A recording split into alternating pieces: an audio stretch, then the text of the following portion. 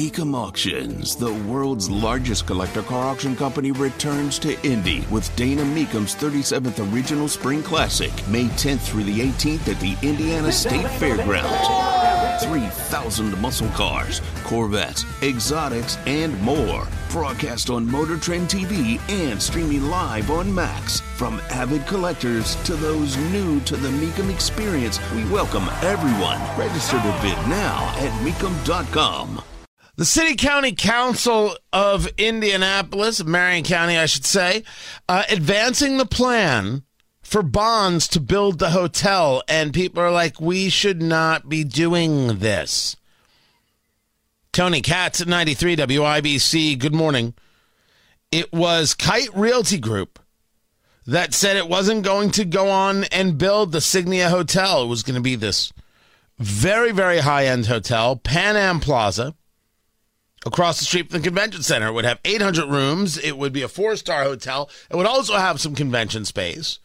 And the people who bring us conventions are like, we could use the rooms.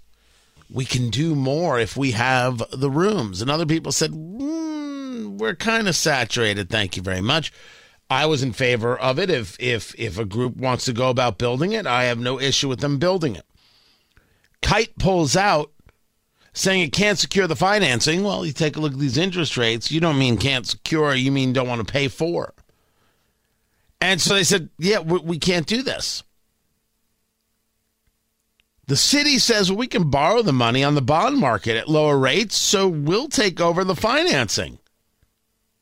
Profits from owning the hotel will go to pay off the borrowed money.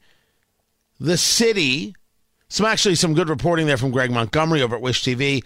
The city is now saying, we'll pay for this thing.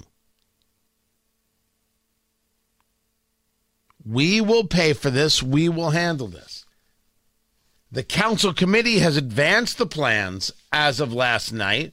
One of the people speaking against this was Jefferson Shreve, Republican running for mayor, testifying before the IMEDC, the Indianapolis Metropolitan and Economic Development Committee, saying, quote, it is misleading for the mayor, meaning Mayor Joe Hogsett, to sell this to the public as merely a financing plan.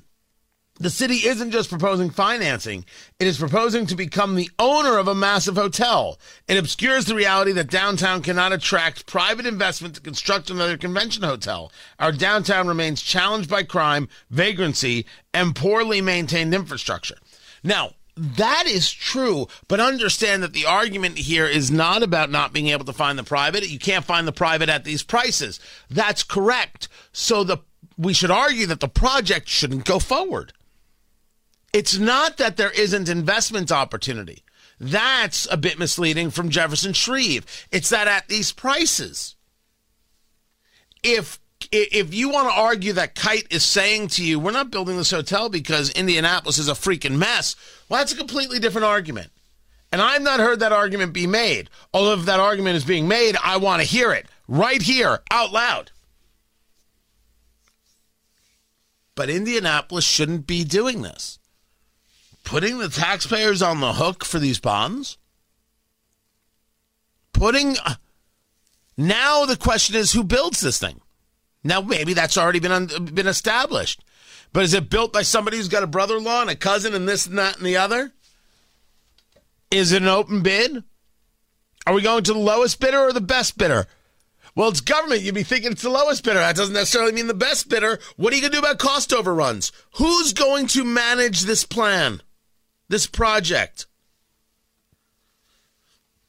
People are right to be concerned because the only thing worse than no deal is a bad deal. And the only thing worse than maybe the city owning a hotel that isn't necessary, possibly, is owning a partially built hotel that's a blight on the city.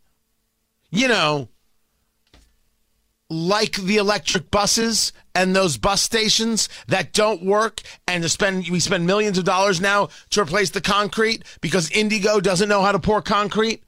You can't build a small bus station. You really think you can build hotels? Yeah, I didn't think so either. People are right to be concerned by this. This can be disaster. We'll keep our eyes on the story. And by the way, we should be clear. I supported the building of the hotel. I support the growth. If you think you can make money at it, you think there's a market for it, build something pretty. Go ahead. That was before the city was taking over, of course. Tony Katz, 93 WIBC. Good morning.